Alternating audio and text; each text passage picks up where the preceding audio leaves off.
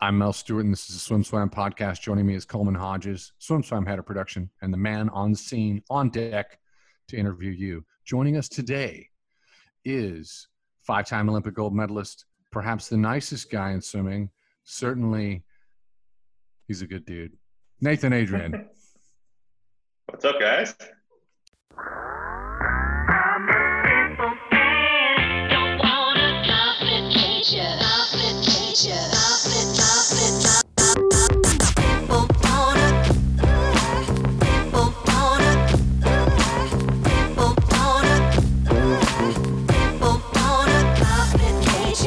How you doing? You're doing a podcast with us. Thanks, buddy. Yeah, no, thanks for having me. I appreciate it. Yeah, life is good. Are you zoomed out? Are you a little bit zoomed out? Zoomed out. Yes. Yeah, have you been doing a lot of zooms? Yes. I was like, is this what are we talking about here? Are we talking about life, or are we just talking about like actual Zoom meetings? Honestly, what happened, I'd say, was like at the beginning, insane amounts of Zoom as swim teams were all trying to figure out how to keep their swimmers engaged, and I was happy to do it. And then as people started reopening, the Zoom requests started slowing down a little bit. And then it weirdly happens in waves. Like it'll be like, I'll go like a full week and nothing on the schedule. And then I'll like talk to like my wife or talk to like my business partner, Will, and be like, dude, I can't do anything next week. Like I have like 6 or 7 different meetings I gotta be on. You're not only an Olympic superstar, but it should be said that, okay, we're going to say it. You're 31 years old. You've been at this a long time, but you have the foresight to be building a business, bridging into the future, and not all Olympic stars do that. And that's right. You now own a swim school, and in the midst of owning the swim school, a pandemic hits. How have you been holding up? Yeah, it's been crazy. So we acquired the swim school last year, and we had the original, the woman that had been running it. We had her help us transition. And that was great. Very, very helpful because, she needed to show us what the existing business was. And then this year we were like, oh yeah, like we got all the employees info. We automated a bunch of stuff, threw it up online. This year's gonna be so much easier. And then it was looking to be that much easier. We were like, oh yeah, we have like all of our best teachers. This is gonna be great. And then we started taking signups. I think we started taking signups on either a Saturday or a Sunday. And then Monday was when the Bay Area went into shelter in place. We were like, oh no, like how long is this gonna last? And people are calling us asking, hey, when do you think you can open? We're like, I have no idea. Like, I mean, I'm following the county commissioners. Like, actually that's what zoomed me out. I remember one day I spent like 4 hours watching county commissioner meetings trying to figure out what the heck was going on and when we could open the pool and with what restrictions we could open the pool with. And if you want to like punish your children, Mel, force them to watch county commissioner meetings because it is not fun at all. And you're dealing with this while you're en route to an Olympic Games, which is not going to happen, pushed off for a year, trying to figure out how you're going to train. At 31, I'm wondering, I don't know if you have like some micro injuries or something that maybe you could heal from. We know that you've overcome cancer, but it's like I'm wondering, like physically, after all this sprinting and pounding and explosive power, I'm wondering if this time might help our big nitro blue ribbon event swimmers.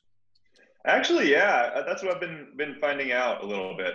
Interesting you say that. I certainly have changed kind of my thoughts and goals in the weight room, and then even in the pool right now, because I couldn't sustain the level of training we were doing when all this happened for another year.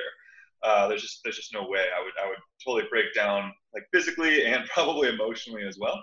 But to your point, I mean, every week, every couple weeks, I noticed that something has come back from surgery that I never really knew was gone in the first place, which is awesome. I mean, that kind of comes with the territory. They cut through my, abdominal cavity or abdominal wall 5 different times. So I just lost a lot of coordination there. I have a lot of, misfiring when it comes to muscles, and every couple weeks, every week, I'm just like, oh wow, like my shoulder, I can get a little bit more out of it now. Like, Or, hey, like my left leg, it's feeling good. Like I feel a little bit more balance, a little bit more like explosive power out of that leg than I did a little bit ago. So there is a little bit of that going on. And then to your point, I mean, it was awesome being able to take this time and not work on being as powerful and as explosive as I possibly can be in my little like home weight room, my little training area,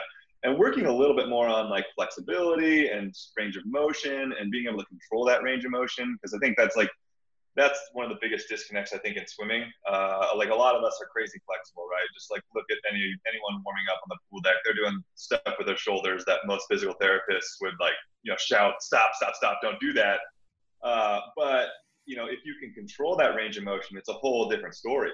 And I think you see that underwater when you're seeing the guys or girls, with that early vertical forearm, blah, blah, blah, whatever. And they're actually controlling that, actually generating power versus just going to those end ranges of motion and just kind of lying on their tendons and ligaments and their stretch reflex to make sure they're going to stay in their shoulder joint. Are you a yogi? Not so much. I actually used to do yoga, but I actually appreciate a little bit more of the like meditation from it as recovery, and as like sort of a transition from like sympathetic to parasympathetic after a tough practice. I think that's what I use it for, and that's what I feel like it's most valuable for me. I asked you about this before, and you're like, it's too hard. I want to recover from practice. That was your answer. And it's true. Like we're talking. I was showing up to the weight room. How would this work? I don't remember what the exact. It's like it's been so long since I've been on a normal schedule. But I would go to the weight room and be lifting weights for a little over an hour. I would come in and then I would do a tough set. Maybe like on Tuesdays it would be like a lactate set.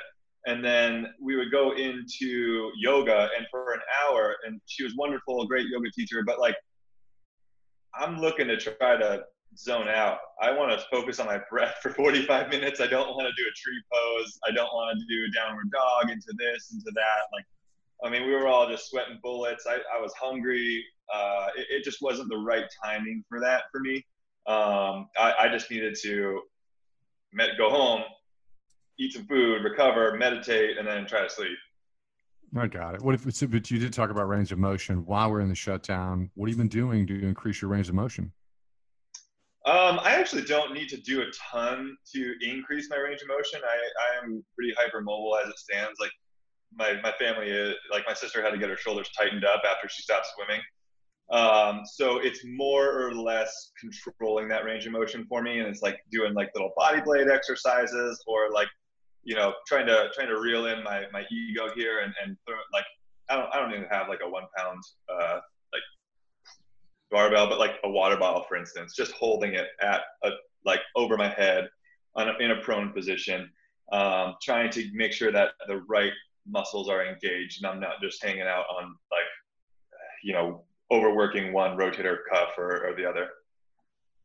Making that sound like some high level stuff. Coleman said that I BS too much in podcasts and I need to get into good questions.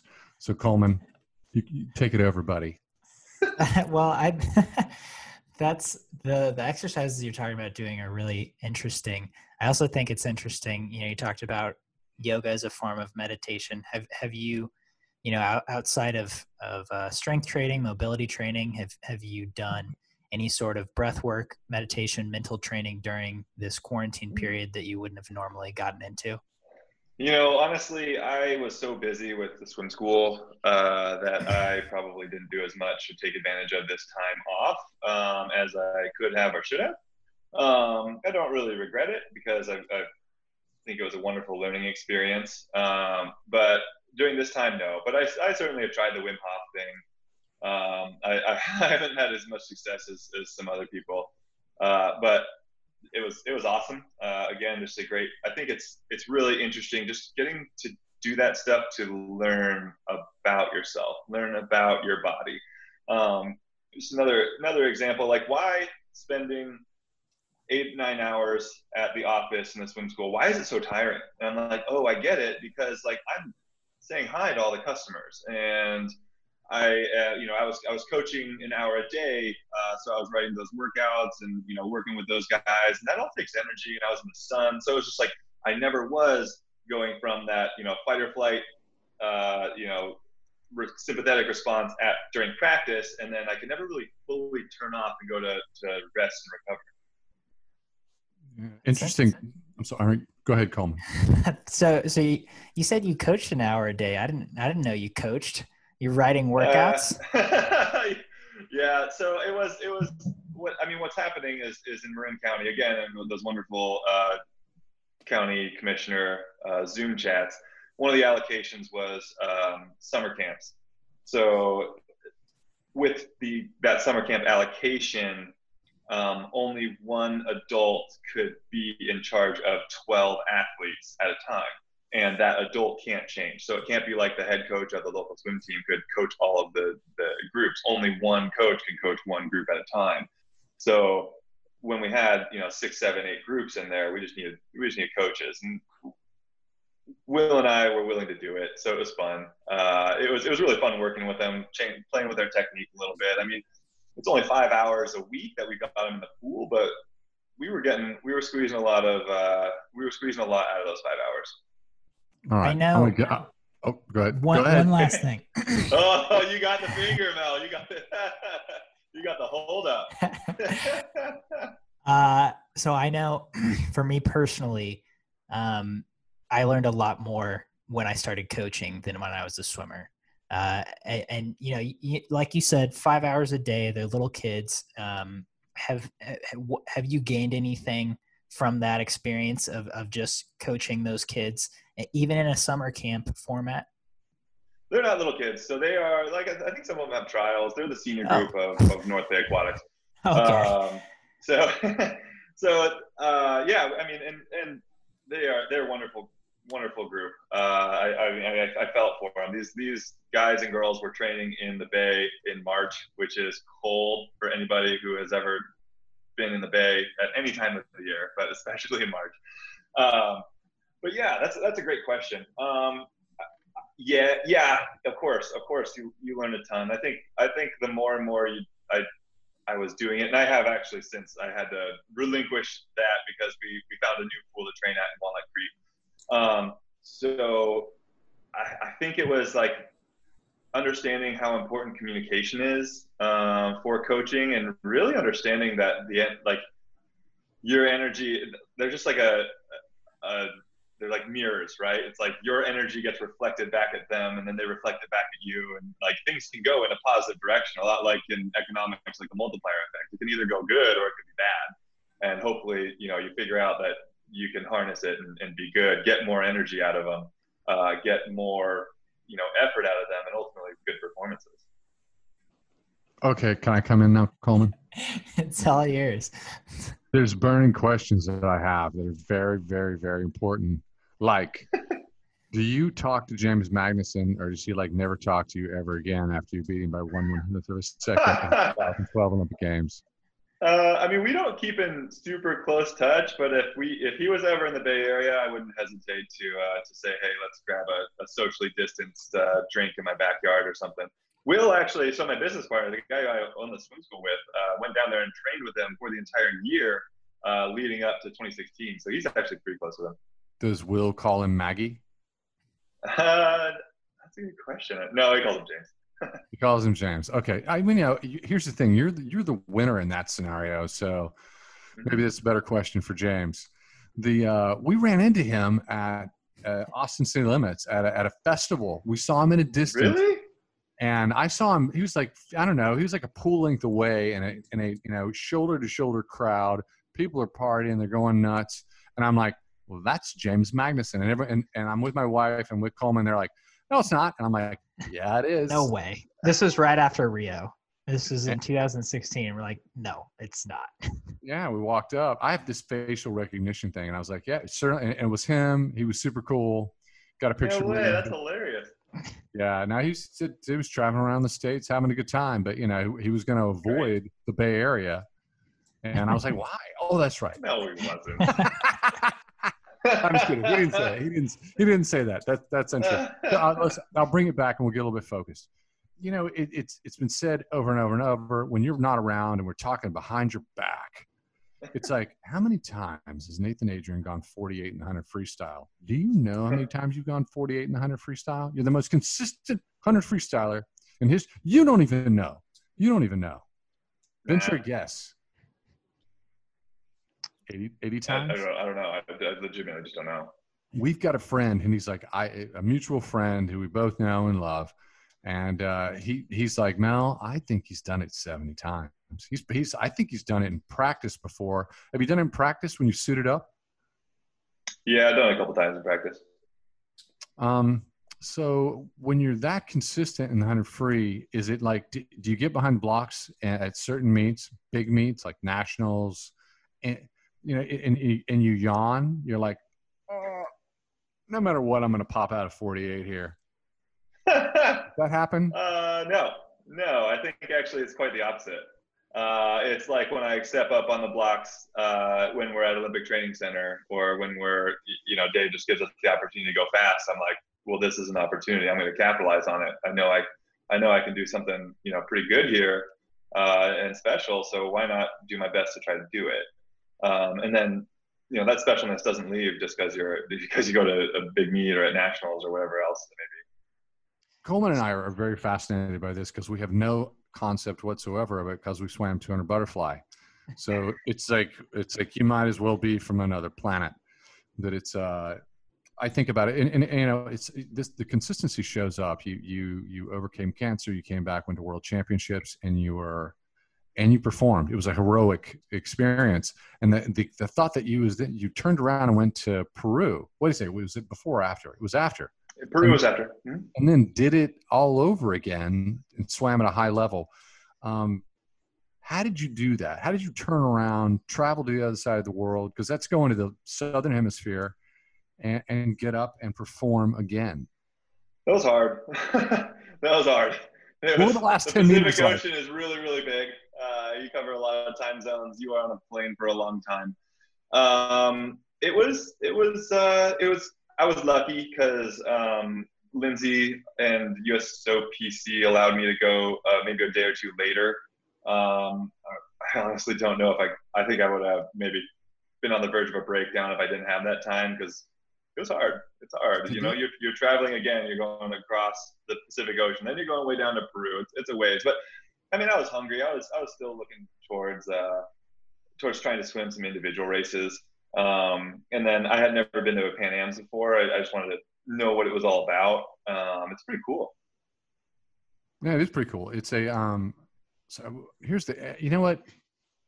As large as you are, do you fly first class, or do they make you fly coach when you travel internationally? I have enough miles now that I save them to upgrade. Basically, I exclusively use my miles to try to upgrade. And then if I don't, if it's for a meet, I will splurge going to the meet, and then on the way back, I'll just suffer. You weren't doing that back in 2008. No. No. I mean, you were just winning. You were just winning your baby gold medals back in 2008. You were just coming on the scene. I just think I can't stand flying. I'm not that big. I'm 6'1", but being your size and traveling for international meets, it seems like it would be torture to be strapped into a chair. So there was a flight, and I think it was in 2010. We were going to Dubai for the World Championships. And this was a different time where USA Swimming felt that it was really important that we all arrive to a World Championships on the same flight. So I actually flew the wrong way around the world so I could arrive in Dubai on the same flight as everyone else. And I remember I on the flight from Washington, D.C. to Dubai, I don't think I actually got up more than once or twice. It was bad. It was my worst international meet ever, I think. And I haven't gone to a short course world championship since. I can't imagine you being grumpy, but you're such a nice guy, but I have a feeling that you might have been a little bit grumpy. You throw me in a 12-hour time change and only give me a couple days to get over that, you'll see me grumpy, that's for sure. So here's the thing, break it down. What is your advice to elite athletes who are large, who are on planes? How do you make it through the process? I mean, there's just a whole lot of little things that can help. I mean, first of all, like being hydrated, like well in advance, like not just like, oh, I'm going to drink this bottle on the plane. It's like for the entire day before, make sure you're sipping throughout the entire day. If it's an issue, a big enough issue, I would even, and I have done this, I would consider, and again, I can't give medical advice, so this is just something that I do. I've taken ibuprofen for like 3-4 days leading up to the flight if it's long enough. Do your best to sleep well. Like I really do not subscribe to the notion, hey, I'm just gonna like not sleep the night before, wake up at 4 a.m. and then sleep so good on the flight. That just like, it's not a recipe for success for me. And then make sure you have enough food and especially protein to get you through the flight. You know, for a lot of athletes, at least, like the ones that are going to be traveling domestically, some of those flights can be really long. I mean, talk about going from New York to LA or something. That's like 5-6 hours, but a total of 8+ hours of travel time. Have a couple scoops of protein in Ziploc bags, and then have those every 2-3 hours. Make sure you're ingesting that, because we all know that they don't feed us enough on the planes. So those are the things that I do. And then, you know, of course, my legs start to feel a little heavy. I'll just get up, stretch a little bit, walk around, do whatever. The idea of like you sitting next to my wife, small, 109 pounds, she gets the same meal that you do. It's just not just. Well, that's the way it goes. That's why I bring, you know, I mean, and it's great. Like USA Swimming has done a great job of helping us from the USOC level and with Alicia Kendig and her nutrition advice. I mean, it's great. If she's on the plane with us, she has little snack bags for us. If she's not on the plane, but we're all headed to, you know, trials, she'll maybe send out a reminder or something like, hey, this is, you know, important stuff. What can you do in preparation? So yeah, it's been really helpful. All right. Well, I'm going to say one more thing, Coleman. I'm going to back out. I promise. I know how much you love Nathan Adrian and you just want him all to yourself. We actually talked to Reese Whitley. We had him on, and you know, and it was a timely situation, and a lot of interesting things came out of it. But something interesting that came out of it was that you guys talked, and I thought that I've always known that you've been a leader on Team USA, but when I heard that, I was like, you know what, that makes absolute sense. It's but it was cool to hear, and but you know, we're diving into the stats. So we're 1.5% Black swimmers in USA Swimming. In our registration, 327,000, 6.5% mixed. Have you ever felt that? Has that ever impacted your career, or have you felt different on deck? Yeah, that's a tough question. I've always it's loaded, no doubt, and I'm only starting to figure out my own identity to this day. You know, when I was a kid, it was like fill in the blank for the WASL, Washington Standardized. I don't remember what it stood for, but I mean, when I first started taking it, it was only, you know, you can only choose one. And that was kind of the way that it was as a kid. It was like, I'm either Asian or I'm white. And I can kind of choose this day or I could choose the other day. And there was no real identity for being mixed. And then it was actually Kip Fulbeck, a guy who is a professor down in UCSB, really, really just an awesome guy and a friend. And he reached out to me while I was in college and kind of introduced me to the idea that, you know, being Hapa is an identity in itself. And that was actually really helpful. At the time, I don't think I fully embraced it or understood it. But I certainly do now a lot more, that I'm just a little bit older. And it's funny, I mean, like, you can just kind of like identify, like you can see little kids running around, and if you are Asian, half Asian, or, you know, have a relative who is such, you can generally see them and point them out. And I really am grateful to him for helping me embrace that identity in myself. Coleman, you want to follow that? Well, I'll say this. He is a super cool guy. He's one of the biggest star writers that we have for our magazine. And whenever I call on him and say, hey, we've got a unique subject. Would you cover it? He's stepped up and he's done it, and he's fantastic. He really is, man. He really is. I kind of want to go back to the 100 freestyle topic. Given I know I've talked to you about race strategy, and I know you swam a lot of different 100 freestyles in the course of your very long career. Do you ever feel like you have executed a perfect 100 freestyle? I mean, 2012 comes close. And honestly, like, you have to understand that, like, the 100 freestyle, I think, like, in my opinion, I think that the winner of semis or the first person going into finals should be able to choose their lane. I don't think it's ever going to happen because realistically, it only really affects the 100 freestyle. And I think specifically in men, it affects it more than almost any other race. Just because of our size, I think we're kicking off a really big wave. This isn't trying to be a sexist thing or anything, but I mean, when I throw on fins and paddles, I'm 220 plus pounds. Like you're making a big wave. I'm pretty sure I swam next to Natalie a bunch, and she was like, "I think I could actually maybe surf that." So I don't think it's ever going to change, but bring it back 2012. I mean, that race strategy had to be there, knowing that James was going to have an absolutely monster second 50. And it was just the way that it kind of turned out. I mean, it was crazy though. Like looking back on it, the number of lead changes throughout that race. I think Caesar was out first, and then James kind of jumped the gun off the wall, and then I had a little bit of lead, and James looked like he was catching me and passing me at about 30 meters. And then I went straight arm and somehow, got my fingers on the ball. It was crazy.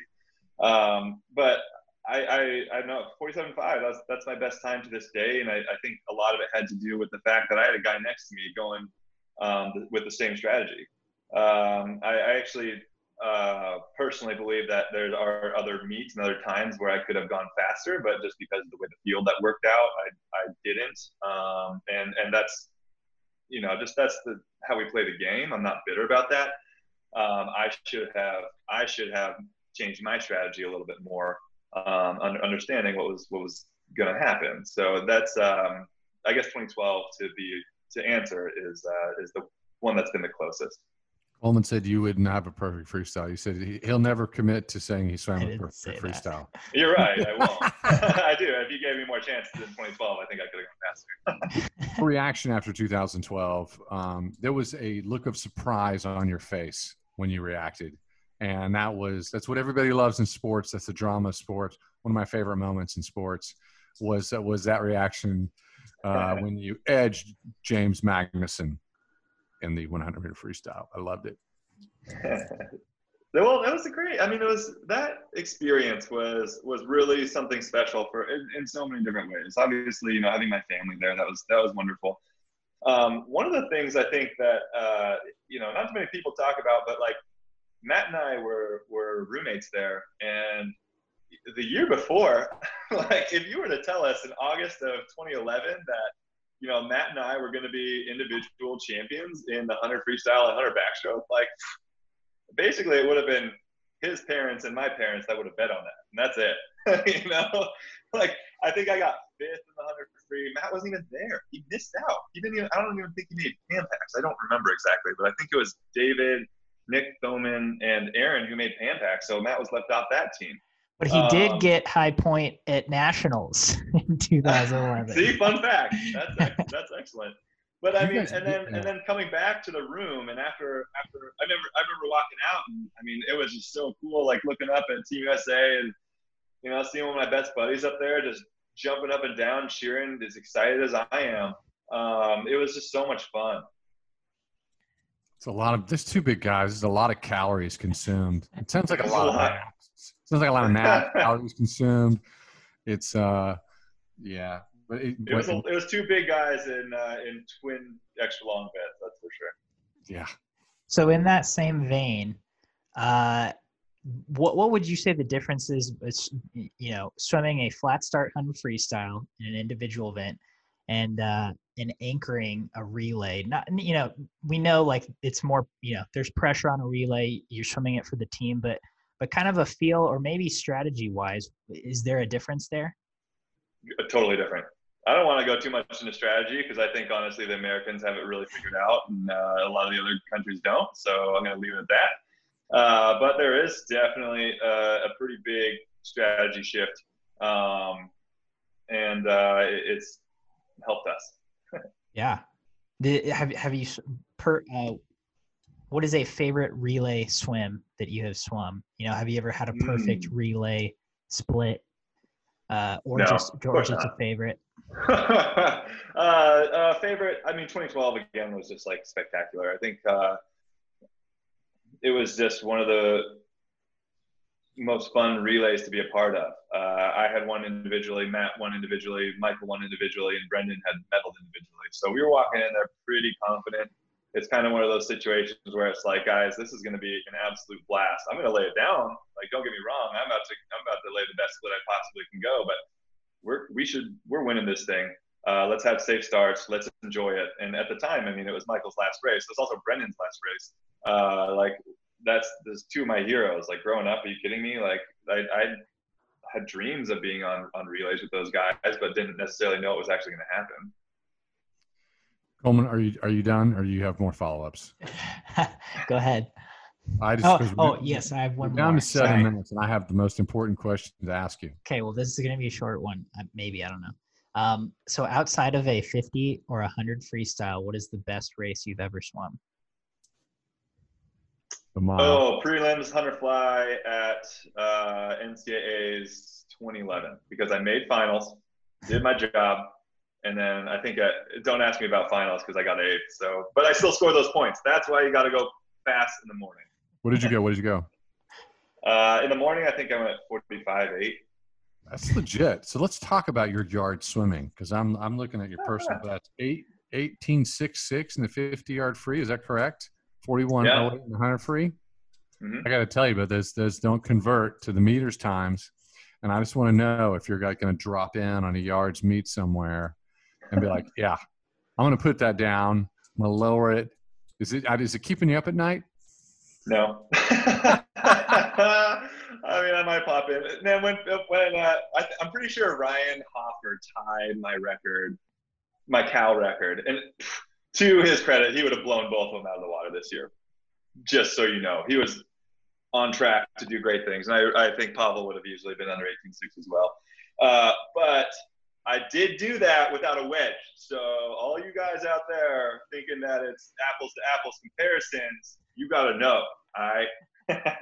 So what we'll do is we'll just go and put an asterisk by your personal best in yards. And just leave it there. The asterisk with a 1,000-word paragraph explaining the benefits of the wedge. Yeah, exactly. Well, that's how it goes. We'll let you write it. You could write it, and we'll add it in. I'll take what I can get. You take what you can get. We're down to 5 minutes, and really just want to check in with you in terms of just like, where's your head at? Because, we're rolling into less than a year, and got to get back into the pool. We talked to Ryan Murphy. Ryan's like, we're not there yet. We're trying to stay flexible. Where's your head at? I'm re-engaging, and I really like where I'm at, actually. Like I mentioned, I've switched up stuff in the weight room a little bit, going a little higher rep stuff, trying to get some of that. Let me tell you, man, right when quarantine hit, I was like working at the pool really hard all day, not eating. I lost almost 10 pounds in 2 weeks. It was bad. It was a case of you are dumb. You worked really hard to put all that muscle on, and then in 2 weeks of just starving yourself, you let it all go. So I'm getting that back now, fortunately. And then as we kind of progressed through, we were swimming up at my pool for a little bit. It's 4 lanes. It does not have gutters. It is about 3.5 feet deep. It's wavy. It's wavy. And you're talking Ryan Murphy and Reese Whitley. We don't make small waves. So we are now at a bigger, deeper pool. We're still swimming yards. The other way is actually all right, can you guys see me? Sorry about that. Yeah. The other way is actually 33 1/3, I think, yards. So I think that would be really fun. Just to, hey, we want to race. We want to do relays. We want to do this or that.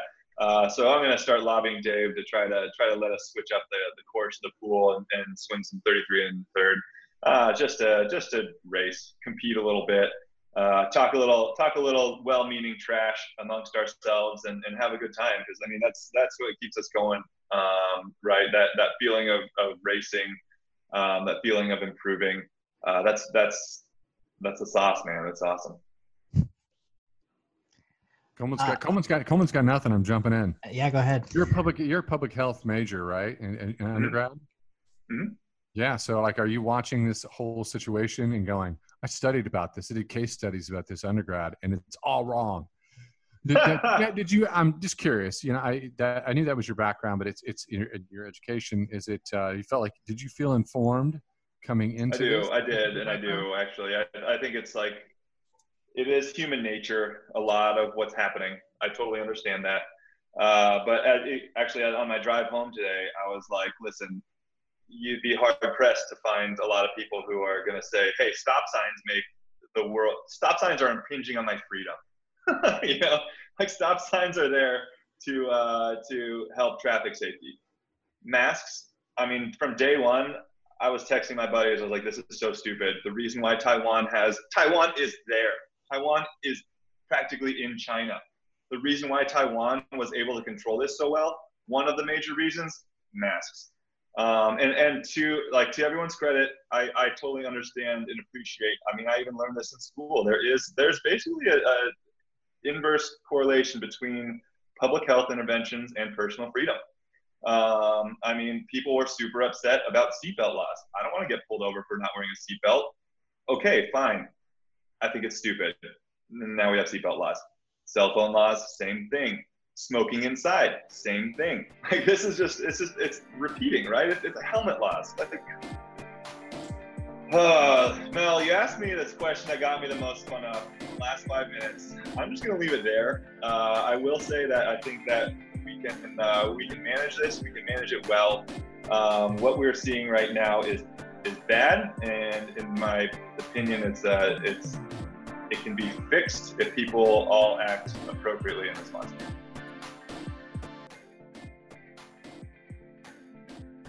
You've been listening to the SwimSwam podcast. Stay tuned for new episodes every week. You can take SwimSwam podcast on the go by subscribing on your favorite podcast platform. Look for links in the description below, and be sure to subscribe to our YouTube channel for more videos as well.